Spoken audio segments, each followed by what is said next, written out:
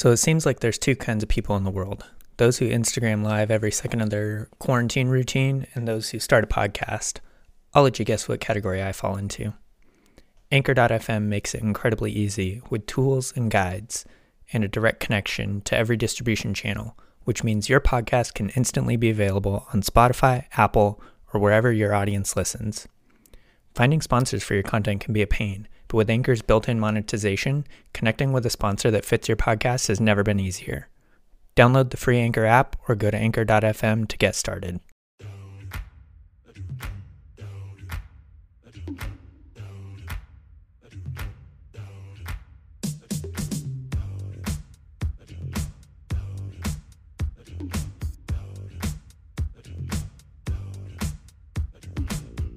I never really know how to start these things, if I'm being honest. So it's kind of just like, got to have a conversation. And, I think we kind of like picking up where we were just talking about earlier. I think there are a lot of things that we kind of take for granted in life through, but when it comes to like running a coffee shop or production company or anything like that, there's always someone that needs to kind of be at the helm of that. And I think it's like kind of crazy. We were just talking about how like True Brew opened up like 8 years ago. Tell me a little bit about like what your experience has been over that time. Like it's been really fun to watch like lately navigating like, middle post-pandemic, that time, and the crazy people. Yeah, I mean, like it was funny just reminiscing about how, you were one of our first employees when we first opened. And it's just wild the kind of cycle we've gone through of starting off really not knowing what we were doing and just like, hiring that first cook that had no cooking experience and like trying to, Shout scrape out to together. Alex. Yeah, Alex. Trying to scrape together a team of people to run a shop. And I was 22 at the time, and I didn't really have like management experience, so I was really just like learning on the job. But it's been yeah, like a wild experience, and we've really like grown as a company. We've built a good team. Like we have like 2.5, 3 managers now. One of them's like on her way to becoming a manager, and so like I've been able to kind of step back from that like day-to-day management role and just kind of be like a supportive person wherever I'm needed, really. And it's just yeah, it's cool to see how as you kind of develop and progress in that journey, you can shift through the different roles. Like starting off as a barista, really, I was basically just on the bar with you guys and making coffee every morning, and which I love, but at the end of the day, like you got to be able to like step back and go where you're most needed. But That's pretty awesome. Yeah, it's also like it's kind of wild when you look back on it, and it's like I think around that time I was like probably like 18, 19, and it's like at the time we thought we were like on top of the world. And then now it's like all of a sudden you look back on it and you realize like we were just kind of like making it up as we went along. But it's kind of cool to like be able to look back on that with the retrospect or the like perspective of seeing the growth that we have now. Um, I had a question. I totally forgot what it was. It's all good. Um, what would you say is like one of the like interesting things like transitioning out of like, or I guess like tell me how it was for you as a business owner. This is something I've been like really interested in because as a freelancer, like I have a lot of control over my like business environment and whatnot. How is it for you navigating this like past year of the pandemic, from lockdowns to navigating mandates and all of that stuff and crazy customers that don't necessarily agree with you, like all that stuff? yeah, it's been challenging. I'm not gonna lie. Like we've been really like blessed and lucky to be in an area that's very supportive of small businesses and just in general, where I guess I'd say a little bit more lenient towards lockdown kind of mandates and stuff. So we were able to operate at a higher capacity than a lot of other places, which was great. But you know, as I'm sure you've heard, like there's been crazy like staffing shortages, supply chain issues. There's been all kinds of like hurdles to kind of address in this whole last 18 months or so. Yeah. But yeah, I mean, you know, we were lucky to have like a really good core team that, you know, stuck through it and like, you know, we're willing to like work the extra days and the extra hours to just fill in and cover shifts and stuff. And, you know, I think like a lot of us were, including myself, we're pretty burned out for a while, but we've managed to, you know, hire more people recently. And like, I think we're on the, kind of uptrend from that low point of you know, just constant burnout and stress because really, like I was telling you, we were actually really busy after the initial lockdown. We had like that dip, and then it's been, you know, busy since then. We actually had our best year. That's amazing. Yeah, so it's been great, but yeah, just the constant like stress and burnout, and then, you know, like I've kind of shared with you like all the kind of crazy like Karen stories I've had. Like, you know, we've been seeing more of that though. People are a little bit more, you know, jumpy and agitated. Everyone's like so emboldened to be out there, like, oh yeah, I can just, I can get away with whatever. Yeah, it's kind of interesting. So I guess like this is kind of like a little bit of a two-part question. How do you feel you've been able to like really like foster and bring together a team that will do that? Because like over the years I've worked in like a number of coffee shops, and I feel like one of the like common themes that inevitably ends up hitting this and is, everyone kind of just like has their own thing that they want to do, and it's like, oh, I'm not going to like cover someone's shift or whatever.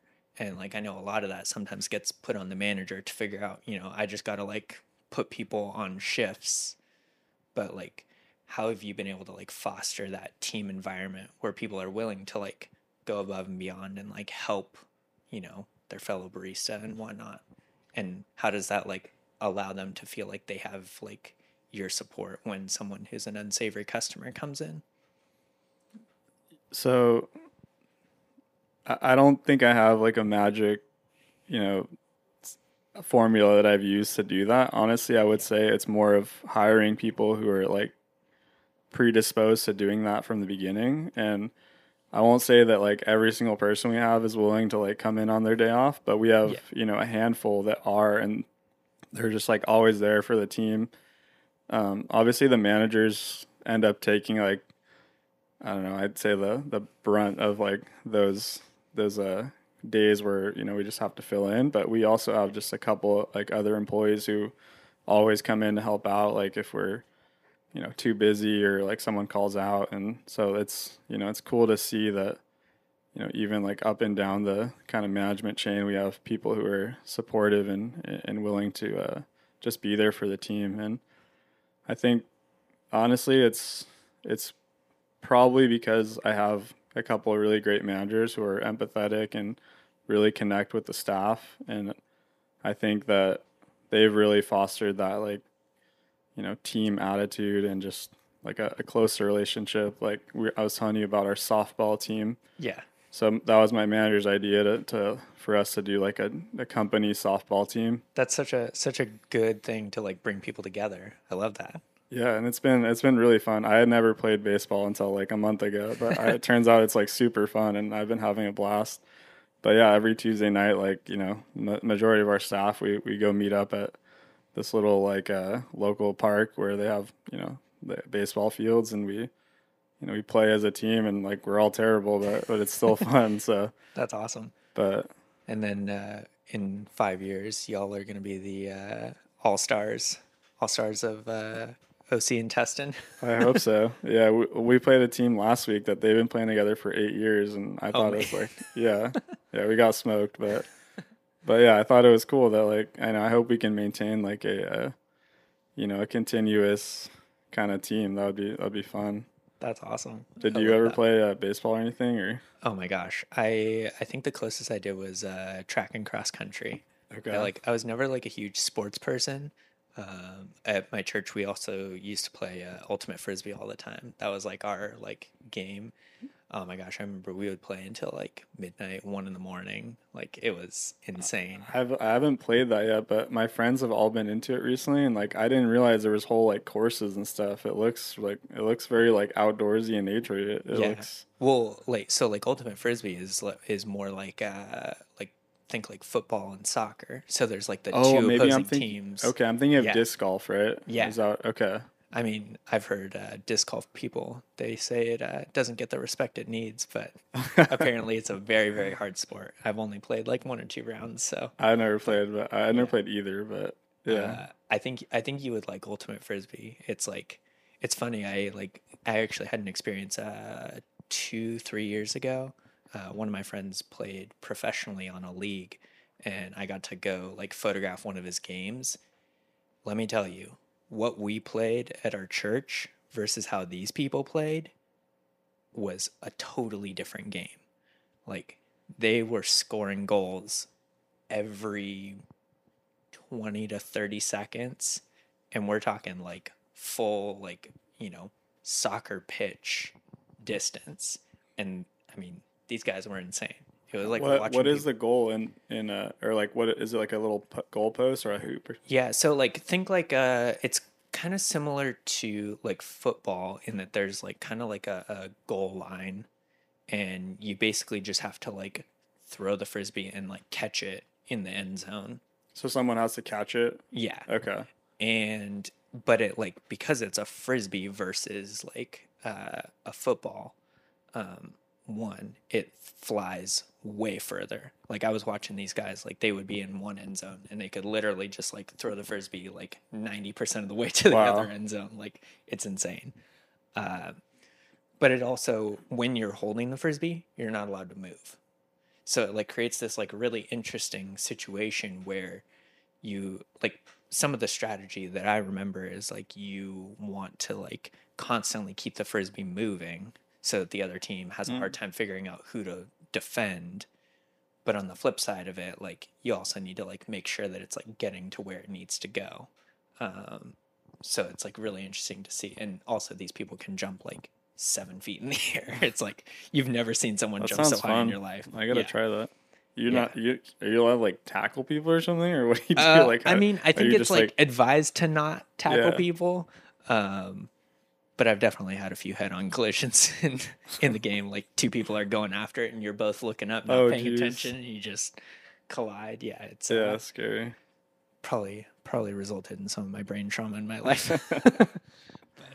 I was Yeah, gonna ask you because you were talking about sports. Like I yeah, remember when I think it was the year before you worked at True Brew, you had run like 10 miles every day for like a year. Am I remembering that correctly? yeah. So that was my 2012 New Year's resolution, and it's funny. My mom just pulled out. She created this like journal basically of like all of the Facebook entries because I like documented the whole thing on Facebook like every single day with a run had a corresponding Facebook post with it. Yeah, it's actually funny because next year is going to be the 10-year anniversary of that, and I've kind of been like bouncing around with some stuff in the back of my head of like trying to like revisit that and try and like do something similar. But you know, shout out James, my mobility coach. I need to fix a few things because I'm not 18 anymore. Do you have any like retroactive damage from running that much? It's funny. I think about it now, and I really wish I had like someone who could have like helped me with mobility back then because you know, now I'm learning like why my like knees don't point the right way and why I have all these like weird like aches and pains. And it's like something that I could have course corrected if I had known it 10 years ago. But yeah, that's like a whole interesting thing because like, I know you like do a lot of like weight training and that sort of thing. And it's like really fascinating for me as someone who's like just barely starting to like get into weight training. Like I think that being able to do it properly is something that like I didn't even know. It wasn't even on my radar until my friend like pointed out all these like different things like, oh, here's how you squat and here's how you like do it in a way that like doesn't actually hurt. And if you're feeling pain in these areas, this is part of the reason for that.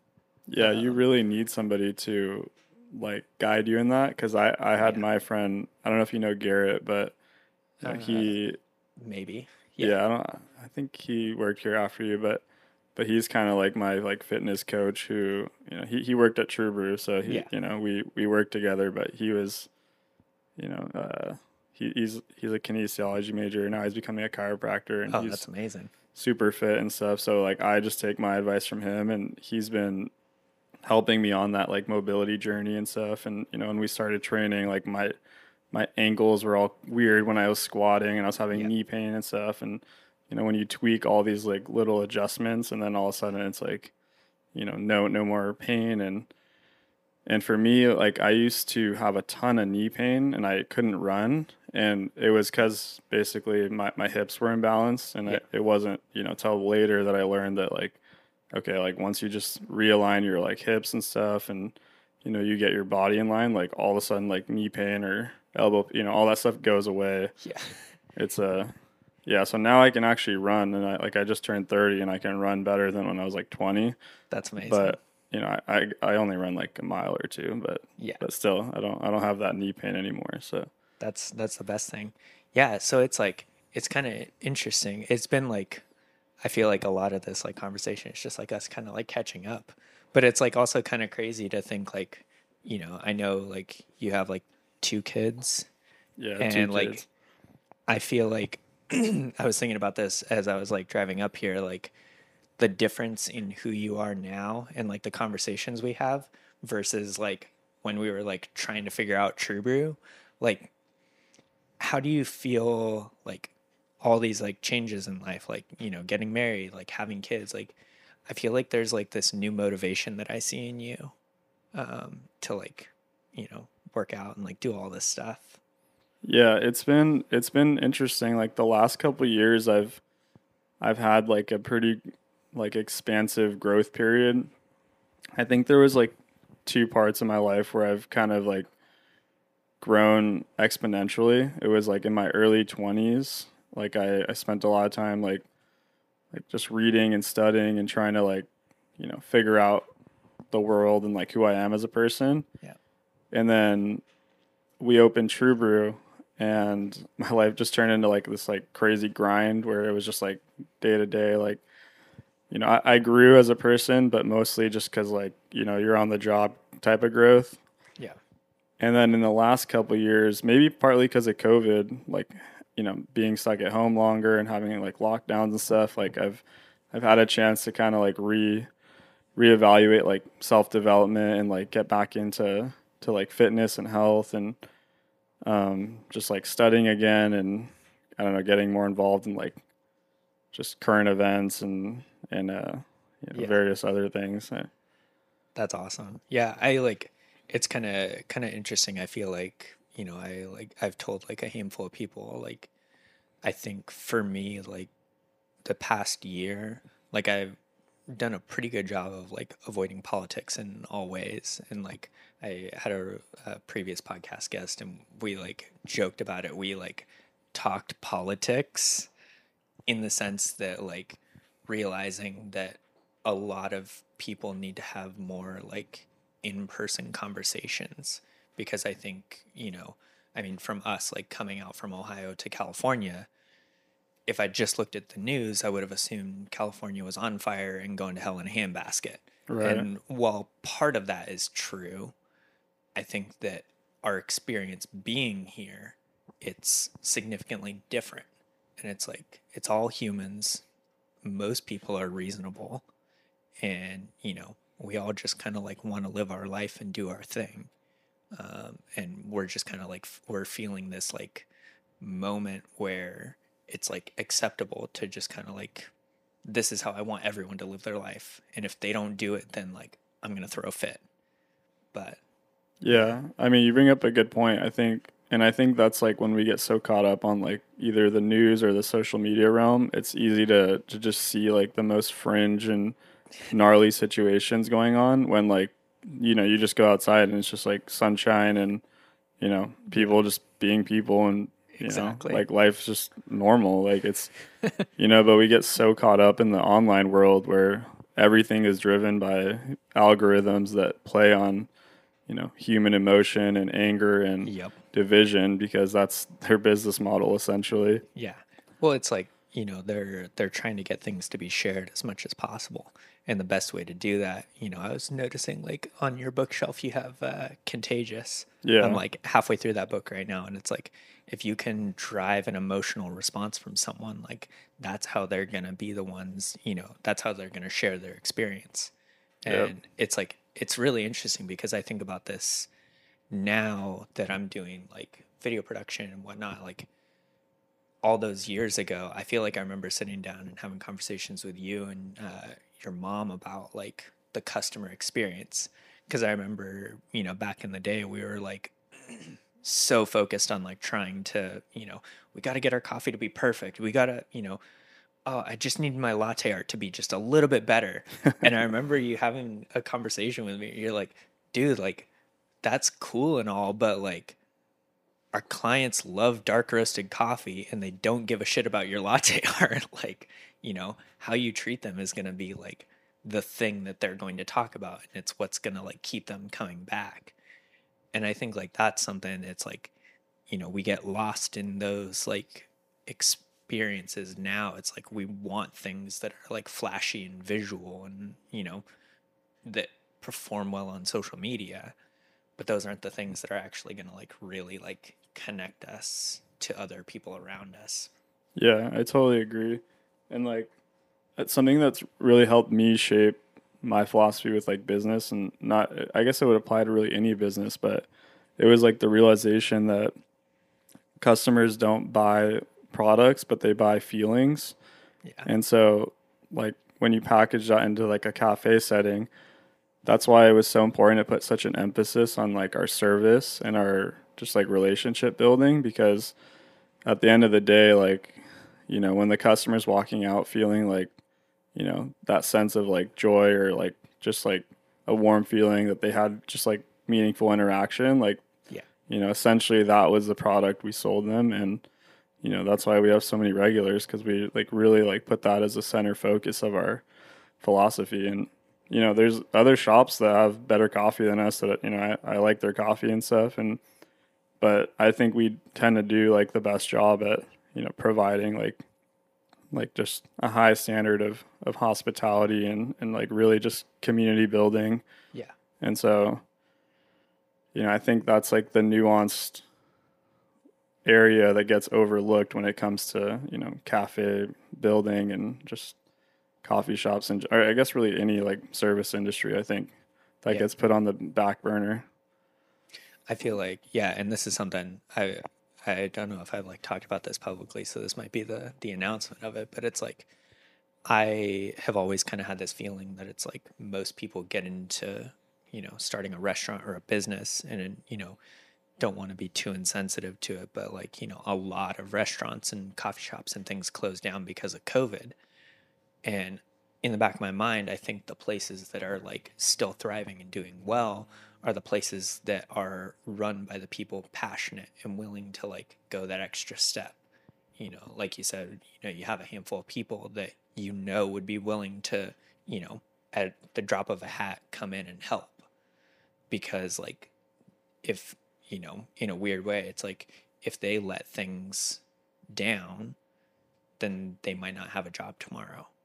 And it's like, I think one thing, and this is something I've been like trying to figure out for a while, I would love to figure out a funding option for people that are passionate about running cafes or that sort of thing, to be able to have access and grow their own thing. Because I know that it would be wildly more successful than like anything we have on the market now. Which from like my limited outside perspective is like a lot of people that are like, oh yeah, I have some money, I want to like open a cafe. And then all of a sudden it's like you have this cafe that doesn't really have a direction. Yeah, it gets idealized a lot. Like I hear it every day in my kind of day-to-day interactions with people. They like, you have these like kind of career established people who have money, and they're like, "Oh, I'd love to open a coffee shop like when I retire," or like, "I would be so fun." And it's like you're just like, you clearly have no clue about how much like goes into running a shop. It's like you're not going to be retiring if you're, that's, but it gets like very much idealized because it is a very like, I don't know. So there's something about cafes. They have a magical quality to them. I think they're definitely like a centerpiece of our kind of society and like as a gathering place, especially for like the millennial generation. It really spans all the generations, but in the Yeah. past you might have had like a tavern or a bar or something that like people, you know, connected over, but now it's like cafes I think serve that purpose more. Yeah, they're like the great equalizer. It's like, I think the best term I heard for it was like the affordable luxury. Yeah. It's like no matter who you are, you can come in and almost everyone can like at one time in their life can afford a $7 pour over, and they're getting literally the best coffee in the world. And it doesn't matter if you're the billionaire hedge fund manager or you know literally another barista just coming in to like try it out. Yeah. It's something that we can all enjoy together. And it's also that like third space that allows people to like really come together and like you know socialize, network. I mean, I think about like some of the best connections I've made in my life were literally because I worked in a coffee shop. And Absolutely. I think like that's not something to be overlooked because, and that I mean that whenever someone comes to me for career advice, it's like I always tell them like get a job at a coffee shop. I don't care if you're not passionate about coffee. You're going to learn so many more skills that you weren't prepared to learn. And if you can like, write them down, like take note, you're going to go places in life. Yeah. No, I completely back that advice. It's just the people you meet and just like the kind of stuff you work through. It's skills that apply to any field. Yeah.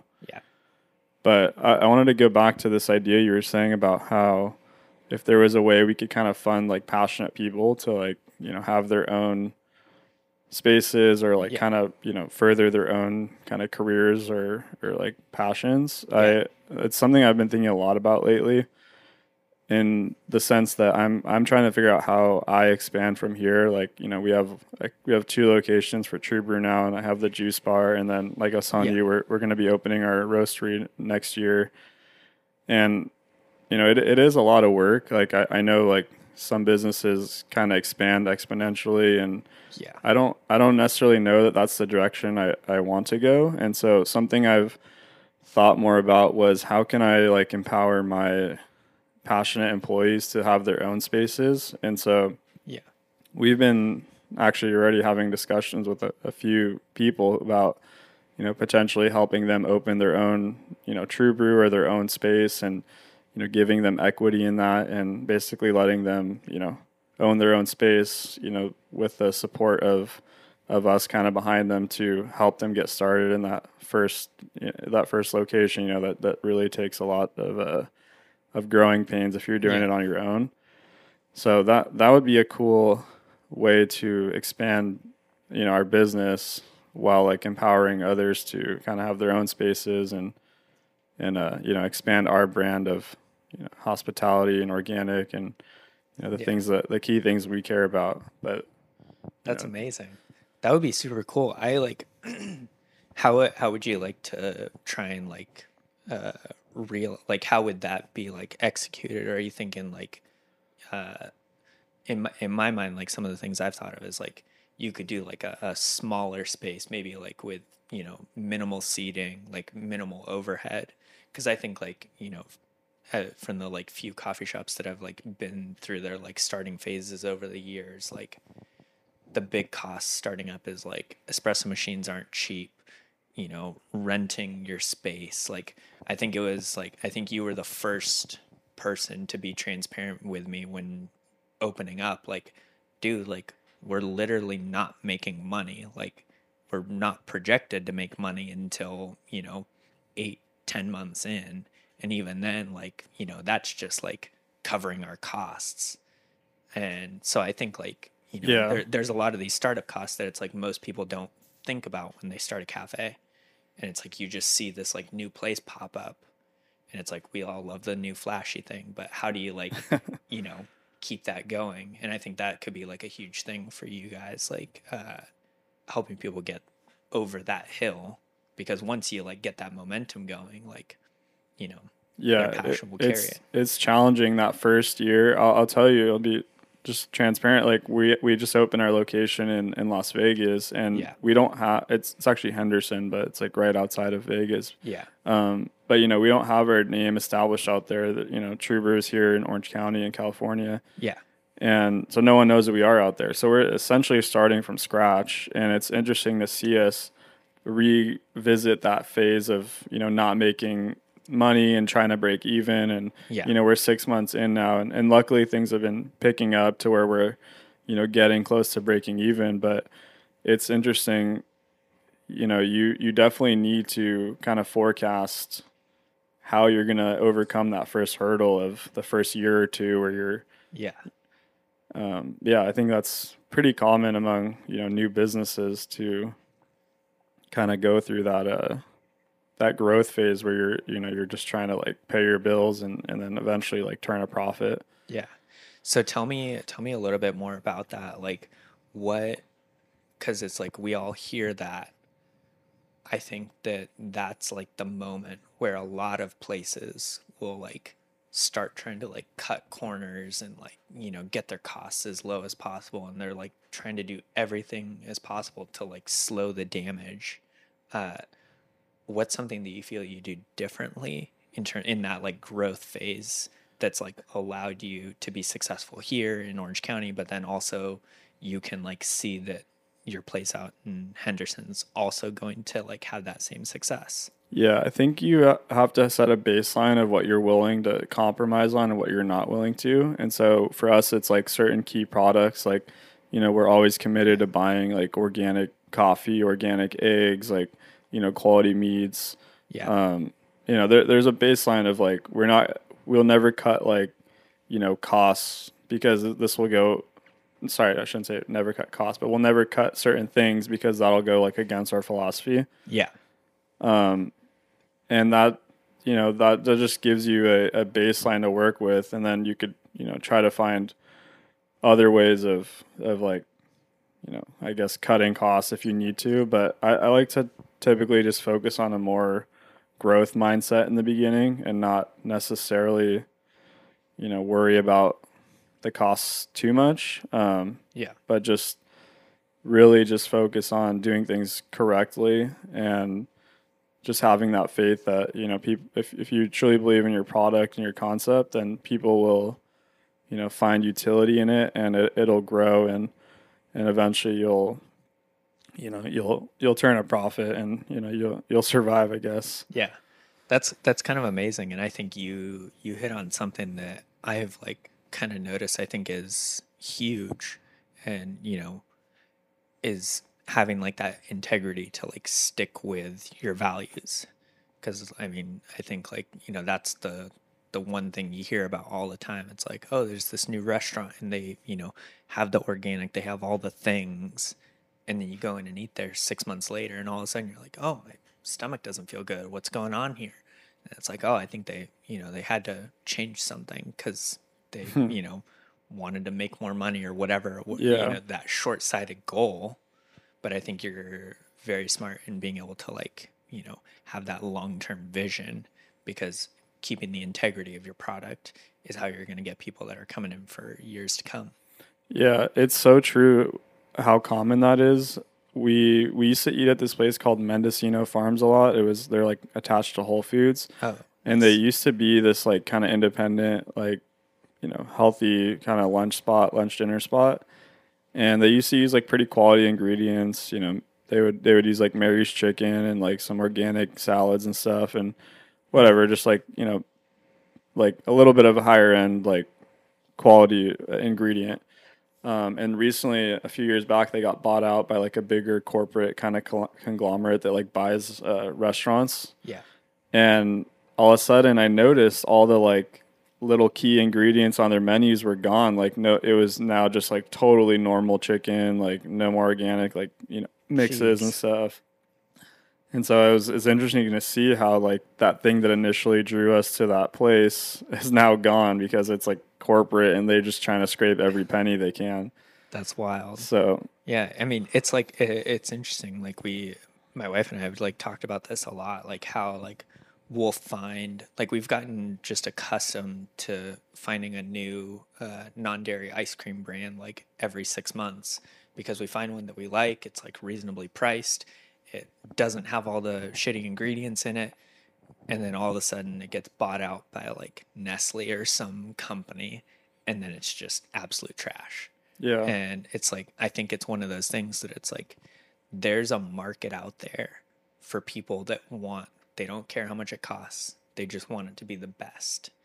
And I think that that's something like, you know, as a like community, it's like, while we're all trying to like focus towards like, low income housing, like all these like things that are the lowest common denominator across the board, I think it would be a better like long-term vision to be able to figure out a way to get more people not to be in that position and like grow out of that so that we can like, actually like start putting more effort into like having those high quality ingredients and things that we want in life, instead of just like reserving that for like the top 1% of society.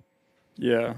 Yeah, it is I guess an issue of accessibility sometimes because Yeah. some people aren't in that situation where they can afford necessarily to get quality ingredients or although I think a little bit of it is overstated. Like we scraped together like dinners for the whole family for like $12 using like organic grass fed ground beef and like Yeah. pack of onions and mushrooms and some taco shells, and like that was what we had for dinner last night. And it was a gourmet dinner for like $10 for the whole family with all organic like grass fed ingredients. Yeah. So I think if you know like how to scrape together things, it's not necessarily out of reach, Exactly. but There's one thing you missed in there though. You have to cook your dinner. right, yeah, Because I think like, and that's something I've been like working with a chef on this right now, and it's like, I was like had that mindset. I was going towards that like lowest common denominator. I'm like, we need to convert the people that are like throwing their instant meals in the microwave and get them to start cooking. And he had a really good point, and he pushed back on it, and he's like, I see where you're going with that, but he's like, the baseline of effort that I want to see from someone is they're willing to like cook their own dinner. And if they're willing to do that, we can work with it and get them to this point where they can like start experimenting with like flavors and different things. But yeah. yeah. I think it's really a game changer when you start getting accustomed to cooking your own dinner. Yeah. My wife and I now whip up dinner in like 20 minutes, and it's like gourmet, and we So save, quick. like going out to eat between my wife and I and our toddler, it's like, a minimum of like $40. Like Yeah. even like at even like fast food places now are like $20 at least for like, maybe two people. Yeah. So really it's not like you save a crazy amount of money, but I guess you just need to like overcome that initial hurdle of like being okay, like cooking your food. Exactly. Yeah. Do you Start. guys cook a lot of your meals at home? Oh yeah. We're like, we definitely are always on the hunt for a new restaurant, but like where we are in Ohio, there's not like quite as many options in terms of being able to like eat the quality of food that we're looking for, and also just like dietary restrictions. I feel like it's kind of like this weird like puzzle where it's like you get the one place that's like got really good gluten-free options, but it doesn't have like dairy-free or like, all Yeah. those kind of details.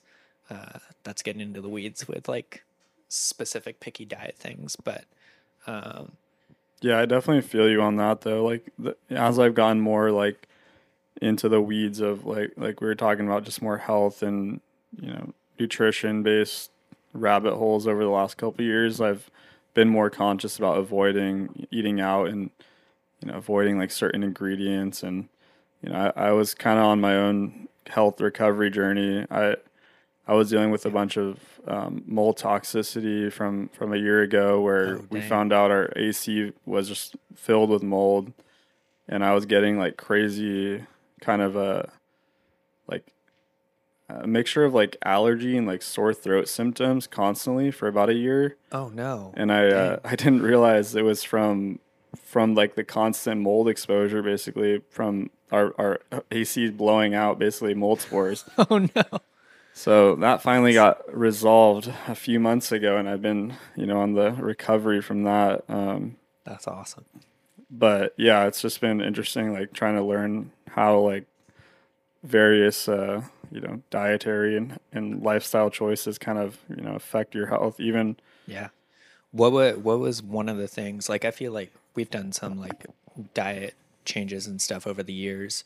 What do you feel like is one of the things that you like remove from your diet and immediately notice like a big change? Like for me, I noticed like it took so long because working in a coffee shop, you just have unlimited access to bagels. But as soon as I cut out gluten from my life, everything that was like the eye-opening moment. I was like, "Oh, life can be great." yeah. So for me, um, it was trying to fix gut issues that I was having. And Yeah. I think I'm going to do a video about this soon, because I see a lot of people like deal with gut issues, and it Yeah. might be related to things they might not be thinking about. But for me, I used to make this like kind of superfood smoothie every morning, and I would basically load it up with fruits and vegetables. I would put like 2 cups of spinach in there, like almond butter. Yeah. I'd make it with almond milk, and I was just smashing the smoothie every day for like a couple of years, and I'd always deal with like kind of like weird gut issues, Yeah. and I didn't realize that like spinach and almonds are pretty high in oxalates, and they could actually kind of affect your gut lining. Yeah. And so I don't necessarily know that that's what originally compromised it. It could have been like things from before, but it definitely wasn't helping. And so when I cut that out and I kind of shifted to just eating like a normal breakfast, like some like eggs and bacon and like, like a piece of sourdough toast or whatever, Yeah. it started to get better. And eventually in the last about 6 months, I've been doing like grass fed bone broth every morning before I eat anything, just like the first thing I do. Yeah. And it's been actually amazing how much my gut has healed. And I can tell because I could basically like drink dairy again, and like gluten doesn't bother me as much anymore. And a whole like host of other issues have gotten better. That's amazing. And I think it's because, and this is something I have to explore more, but like when you do have a kind of compromised like gut lining, a lot of the things we eat like kind of will like leach into either like our blood or just like, out of like the stomach where it should be. Exactly. And yeah, and like create like these like immune responses, or just like, more reactions, Yeah. where when you have like a healthy intact gut, it seems like I've been able to handle a wider variety of foods without like an ill effect. Yeah. You can kind of like go off script a little bit, like, every once in a while, and it's not going to like put you out for 3 or 4 days like it Yeah. used to. Yeah. I read this book by Stephen Gundry a few years ago called The Plant Paradox. And it was one of those, it was an interesting moment in my life because I was like on the cusp of like just going like plants for everything. Like I was convinced. I was like, that's going to be the future. But it was really interesting because there was a concept in that book that I learned about called lectins, and it's like basically it's the active part of gluten that actually like tears your gut lining. The way he describes it in the book is like gluten is the unfortunate bystander that his car got used to aid the bank robbers in getting away, and he gets blamed for everything. And he's like, well, actually, like lectins are in your like jalapenos, your bell peppers. They're in like all these other foods, and that's what's actually like tearing open your gut lining. And to like bring it full circle, like once you can like heal your gut, it's the sky's the limit, and you start noticing you're like, oh, I like absorb all my food. Like I don't feel like I'm constantly having to like smash smoothies and bowls and like all these different things just to feel satiated. You know, you can have like a small breakfast and everything feels great because you're like actually absorbing all of that nutrients. Yeah. Yeah, it's wild. It's crazy the kind of information that circulates around the health and wellness space from like the vegan to the Oh carnivore my side. gosh. But I was kind of on a similar trajectory as you. I read a book called How to Not Die by I think like Dr. Michael Greger or something, or I forget his Yeah. name, but pretty like hardcore vegan advocate. Yeah. And it got us, my wife and I started doing like more like a vegetarian like type diet for a while. Yeah. And then you had all the like documentaries coming out, Game Changers, and all these other things. So, there's a lot of convincing kind of vegan propaganda out there. Yes. And and I'm not like opposed to plants by any means. Like, I've talked about like, I love like mushrooms and like Yeah. various other herbs I and mean, they have their place. yeah, they do, yeah. But I've shifted my perspective now where I view like plants as like almost like medicine. Like I think they have potent effects, but like they need to be like, dose appropriate. Yes. And like I was guilty of like, definitely overdosing on tons of like vegetables and, different plants in the past where you don't realize that, yeah, these do have like natural kind of toxins that exist in them and they can be, damaging to you in excess quantities. Yeah. It's kind of interesting. One of the things that I have one of my close friends, he's a vegan, and we have the most productive conversations because we've come to realize that our common ground on everything is like we both want the environment to be healed. And so, he, in all of his research, has come to the belief that like being a vegan is how that's going to work. And from my time, like spending time out on farms and like watching regenerative agriculture and exploring that space, that's kind of where I come from. Um, oh my gosh. Oh, I had a good point with that. But one of the things that we've like talked about and a point that I'm like constantly exploring with myself is one of the things that most diets never address is the fact that like when you switch over to something, like you're cutting out all of the like bad things in your life. Like if you think about it, if you go from like standard American diet to being a vegan, it's not necessarily that you're only eating vegetables. It's that you've cut out all of the processed meats, the, white bread, the all these other things that were slowly poisoning you. And same thing with like carnivore diet. Like, yeah, you're only eating meat, but what's actually happening is you're not eating all of the greens that were like, poisoning you to a big tune every day. Yeah. So I think like the process, the elimination part of a diet is like just as important as what you're putting in.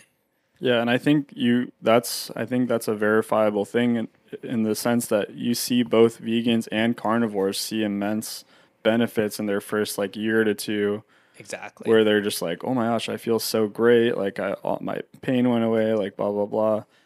And then a couple years after that, it's like, okay, now I'm starting to see issues because this very like, mono kind of type Yeah, diet is not sustainable in the long term. exactly. And obviously there's a ton of debate about like sustainability, Yeah. and I follow both like, vegan and carnivore type Yeah. people. And it's like, both will say like, oh no, it's fine, whatever. But, I think for me, everything boils back to like a more like natural primal mindset of like, what would have like a hunter gatherer ate, and I think Exactly. it would have been like a kind of omnivorous diet where we ate meat and fruits and, a couple other things that we could get our hands on. But, definitely wouldn't have been just solely plants or solely meat. And so, Exactly.